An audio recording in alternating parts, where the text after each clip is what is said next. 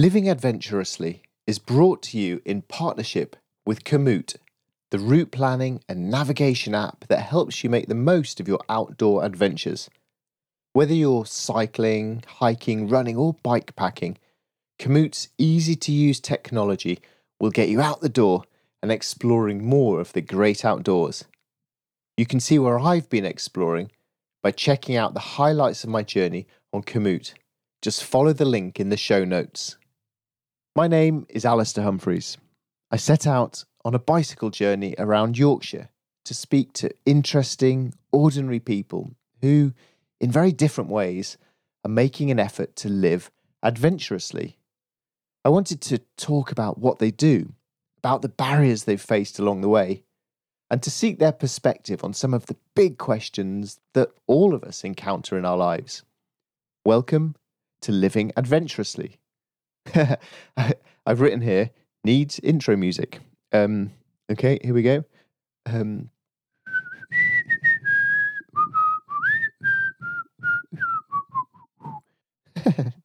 That'll do.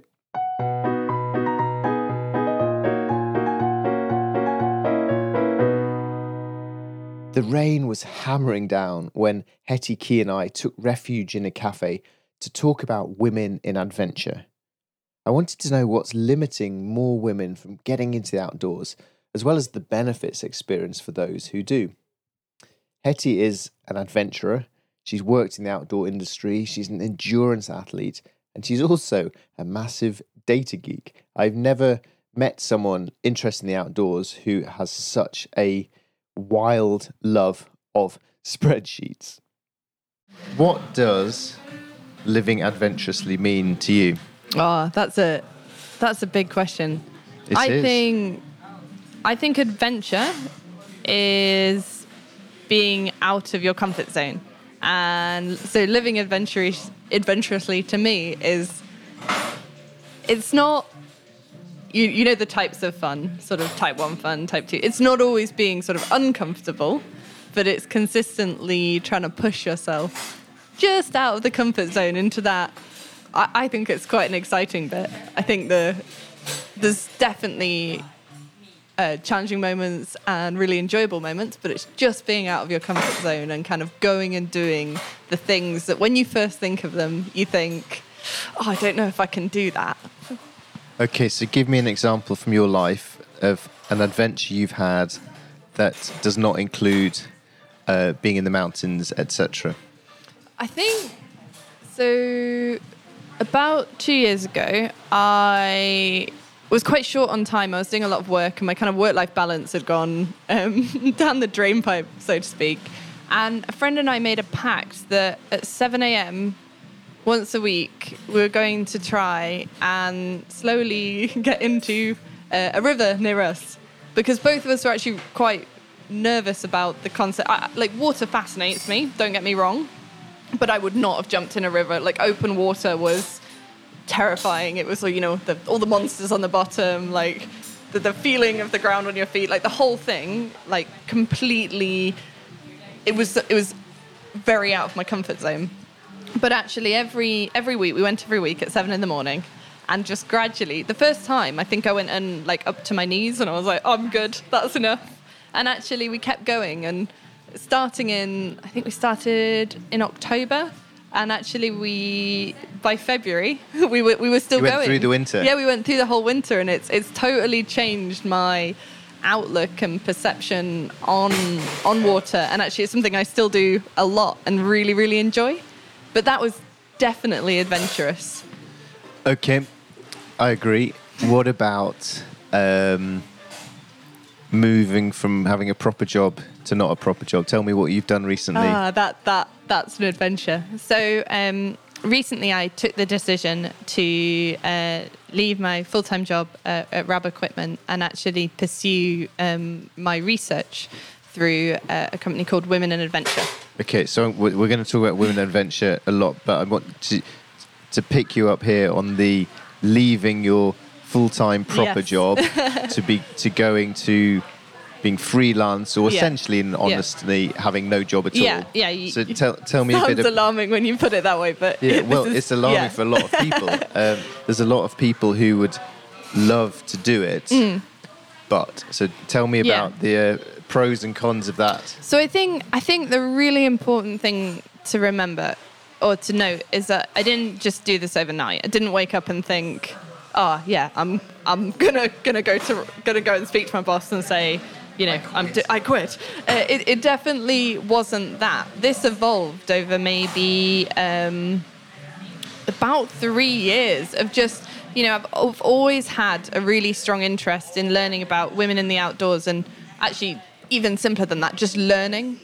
And so something that started as curiosity and a hobby just grew and grew and grew very organically, and I couldn't drop it. I couldn't leave it. And every opportunity where I was like, if I, you know, nice concluding point, if I maybe finished here, then I could have a lot more free time and it'd be, you know, life would be very easy.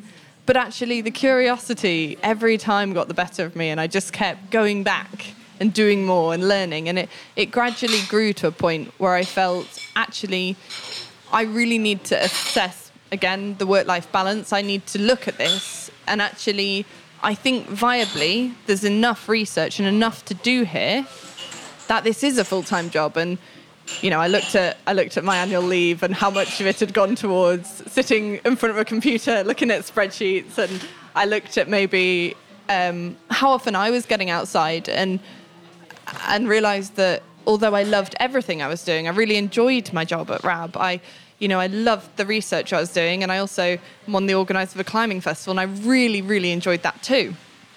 But there is something to be said for knowing when you're at your limit and knowing how long maybe managing all of that was sustainable. So I knew I had some decisions to make. Okay. So you had these hobbies and passions that stayed and grew and wouldn't go away, and you just kept pushing them and pursuing them until you got to a point when something had to give, essentially. Yeah. You got to the point where you thought, right, there's just too much to do here to carry on with the job. And actually, I was so motivated and driven by, I mean, I know we're talking about the kind of the research in a bit, but the number of women that got in touch and the number of stories they shared and how inspirational they were, I just felt that there was so much. There was so much to look at, so much to research. I really wanted to do them justice, the women that had responded. And I think sometimes when it comes to surveying and asking questions, yes, you get the answer to your question, but then you end up with 100 more questions.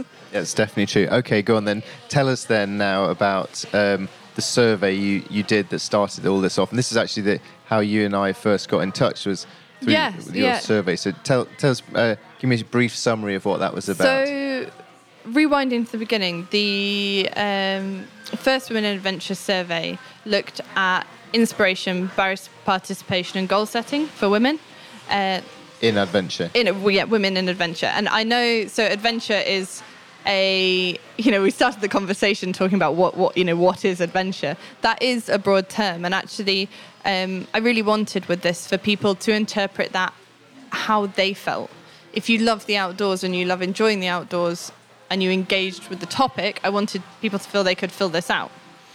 So what sort of questions were you asking people about women in adventure? What are the kind of questions that you were interested in? So the most recent survey, which is probably one of the areas I'm most passionate about, looked at mental well-being in the outdoors.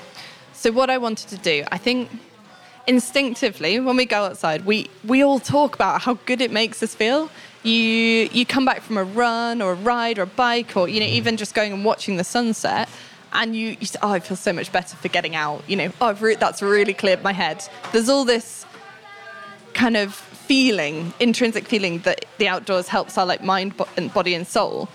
But actually, when it came to the data, there wasn't very much out there.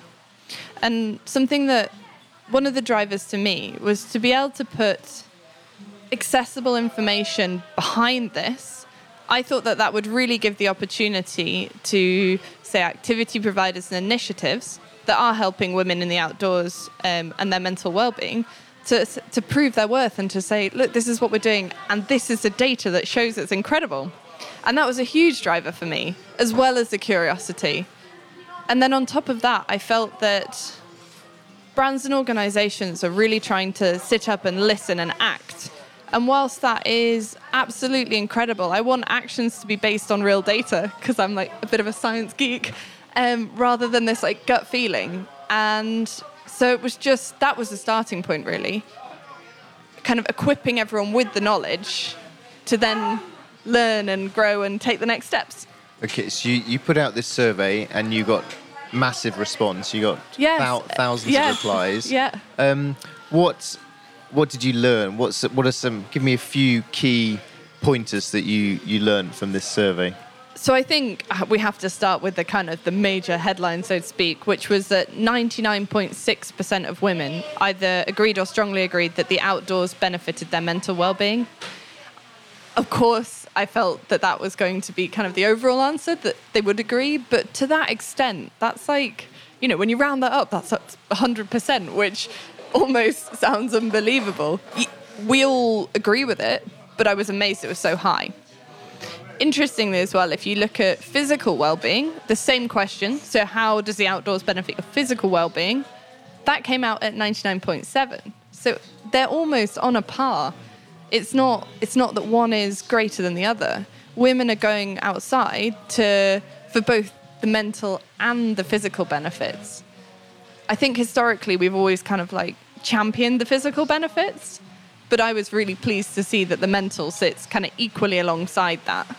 So, adventure helps women with their physical health and with their mental health. Yes. And the data backs that up beyond just our gut feeling hunch. So what? So what? I think that's when you can kind of dive deeper into what the survey looked at. And I looked at sports, so specifically whether that's like climbing, hiking, biking, and actually the effect on well-being that those sports had. So that was done using, like, I won't go into like the full-on methodology. Yeah, please don't. I think everyone will fall asleep and won't listen. But basically, it looks at four key things. That's life satisfaction, happiness, anxiety, and worthwhile. And what I can do is I've looked at within my data how that changes for the different sports, and that is fascinating. Because certain sports prove to help or support different areas within those four better than others. So could it be then that you could recommend sports for women according to what they're trying to get out of it? I think that's certainly one angle. Or there's also on the flip side, looking at maybe where is, say if a sport has slightly higher anxiety than another, maybe that group could have a little more support in a certain way or area. So I think there's the potential for organisations to like act and support those women is huge. And what sort of organisations have been interested in what you're doing? So my main aim is for this data to actually drive real change. I'm not researching for the sake of kind of academia and science, although that is really important to me and something I want to work on. I really want this to be accessible data. I want anyone to be able to download a copy of the results, have a read, and be able to understand it. And there's a huge amount that you could take from that as a brand or organisation. Or if you're just interested, then you'll learn a lot too. It's definitely keeping it accessible. So what I'm trying to do in terms of who I'm working with, it's working with activity providers, brands and organisations that are looking to really act in those areas. This isn't about kind of massaging marketing statistics and, patting ourselves on the back. It's about actually helping more women get into sport, supporting those in it, and really kind of crafting the way forward in a way that's really positive for society as a whole. Trying to get more women doing more adventurous things interests me, because I think it's pretty unanimous that everyone would like to live more adventurously. I feel, unlike you, haven't done any research in this at all, but it's just a kind of gut feeling. Yeah. Everyone wants to live more adventurously. Yeah. But equally, I know from lots of anecdotal experience that something stops people living as adventurously as they like to, and that varies from different people. And it's often perhaps a lack of time or a lack of money. I think they're often the two big ones. In the first Women in Adventure survey, the 3 barriers that were highlighted to participation for women were time, work and money. That was some time ago now. It'd be really interesting to look at that again. But I think that's something that we all feel and agree with. It can be, those 3 quite basic barriers can be quite limiting. Yeah, time, work. I think work actually is kind of the same as time in a way. It's a similar sort of constraint. I think it can vary for women. Time can have a number of factors on that. So whether that's on the say the sort of family-based side, whether whether women's are having lost my words. It's on the family side. It's say if a woman is mainly responsible for looking after children, or career as well. I think it's really important that it's not just one thing. And actually, I realise I've gone a little tangent here, but the most important thing, if I could have one message for this, it would be that there are many opinions. We're not going to find the one thing. What do women want? Oh, they want this. Great, let's do it, and we're sorted. This is an ongoing conversation, and we need to open that dialogue and talk and continue, because it's going to change, it's going to adapt, there's going to be more than one opinion. We just need to listen more. Okay, and from your listening and from your research, I'd be interested in this side of what stops people, because there's the time, money, work, which I put them as practical barriers. And in my world, that's what Microadventures has been deliberately trying to deal with those things. But I'm really interested in the internal barriers, the mental barriers that stop us doing X, Y, and Z. And you and I talked earlier about the imposter syndrome, which I think is a classic thing. But what have you noticed about the internal barriers and obstacles that stop women getting into adventure? I think it's quite varied and quite complex, but I think something that can be said is sometimes there is a trend for women to wait to feel like they are good enough instead of going and doing and maybe taking that leap of I'll just learn. And then becoming good. Yeah, it is that imposter syndrome of not wanting to look out of place, not wanting to look like you don't know what you're doing. And I think we can all relate to that. I'm not, when I say this and talk about the research I've done, I'm not discluding men. That's not an area I've looked at. So I don't want to say this is only what women think.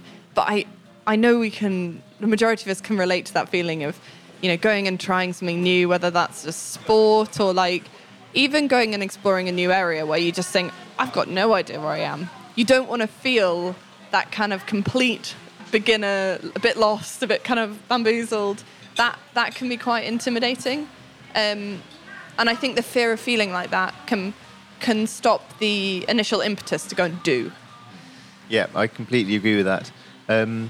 What else? Any others that you can think of? My brain's gone so blank. Your brain's gone, it's okay. I'm really sorry. No, that's all right. Because I think this is certainly a universal thing, that the fear of looking like an idiot, the fear that you don't belong. I think as well, fitting in and lack of knowledge. So within the mental wellbeing survey, there was actually an interesting number of women who spoke about wanting more knowledge, wanting more information. So maybe there is the impetus to go and do, but actually there needs to be the support for that as well. And that can come in so many different forms, whether that's, actual literal knowledge, like how to get into a sport or where to go or what clubs to join, or actually physically when it comes to equipment, having the clothing and equipment for the discipline, because actually there's a huge amount of belonging that comes from being able to kind of get the things you need to do the sport. And that was something specifically voiced by a number of women, especially who in the plus size range, they felt there was a lack of clothing and equipment for them to go and do and try, and that sometimes was holding them back from getting out there. I know it's a catch-22 because you shouldn't have to have, say, always have everything right at the beginning when you're starting up, but sometimes that can help get you into something, knowing I've got a pair of hiking boots, I'm going to go and do it, I'm ready. it's part of the preparation. Yeah. Yeah. Yeah, I understand that. Okay, couple more questions. If you had an extra hour a day I'd be so happy. to devote to this, what would you do? To the research. Or To the women in adventure world. 1 hour a day, every day. 1 hour's not enough. If I had 1 hour that I could... Every single day, I would not know what to do because there are so many things. I'd want to talk to people. I would want to get out there and actually show people and explain. And I'd love to be able to just help people get that impetus to go and do and encourage.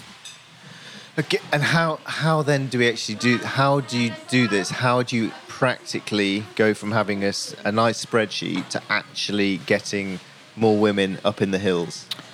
I think a lot of it is about a relatable role model. So you need to know someone or see someone or be influenced in a way and look at women who could be me. Someone you feel that could be you and you can see yourself in them. So actually they might not be doing exactly what you want to do, and they might be doing it at a higher level, but some aspect of their personality or their drive or what they're saying resonates. And if I had an hour, going back to this, if I could put more out there that resonated, not just from me, but from other women, that would be amazing. Okay, so putting content out into the world of women like me doing X, Y, and Z. Is that something then that... Is this a job for brands and their choice of influencers?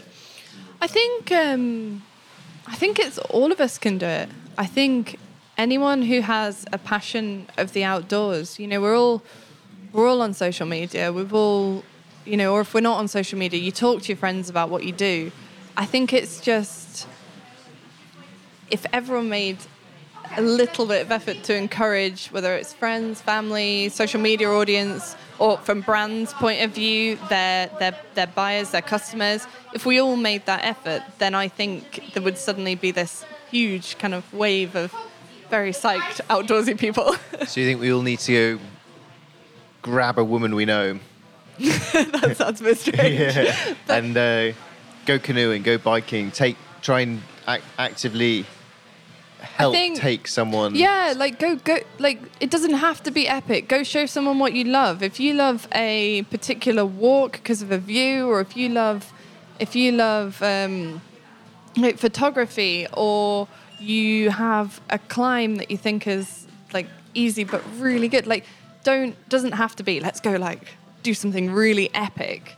Pick something that's like achievable but really cool, and go and show them and enjoy showing other people what you love doing. And then, like, maybe it's cheesy, I think that's really infectious. And you know what, like, not just because there's so many different sports out there, whether it's, climbing, mountain biking, road biking, running, fell running, like there's different varieties within all of them. It's okay not to like some of them as well. Like, I was definitely guilty of, when you try something and you're like, I must like it because it's outdoorsy and everyone loves it. Doesn't all have to be for you. So, if you want to try something, go and do it, but don't just stop there if that's not the one. And try something else. Yeah. Okay, if I gave you £1 million to go get more women into adventure, what would you do with it? It would go into research. I think the amount of accessible information and research surrounding the outdoors and mental well-being. I know I'm looking at women at the minute, but I'd be really interested, and I'm hoping to look at the kind of whole adventure community rather than just specifically women.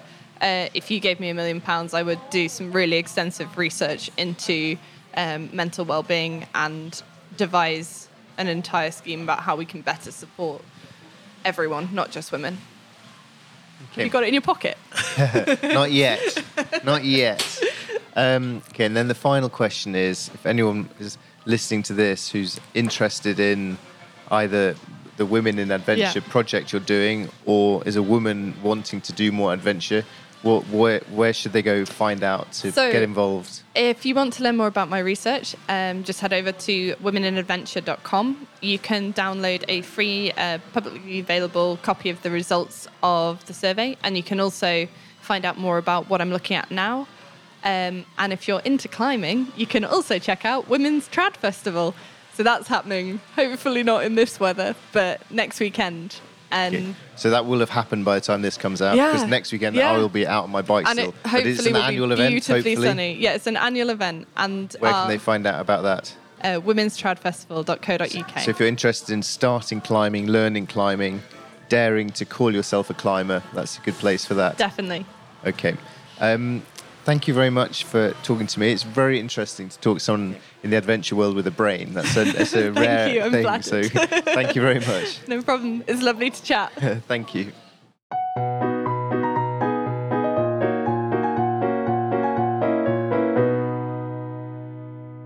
I hope you've enjoyed this episode of Living Adventurously.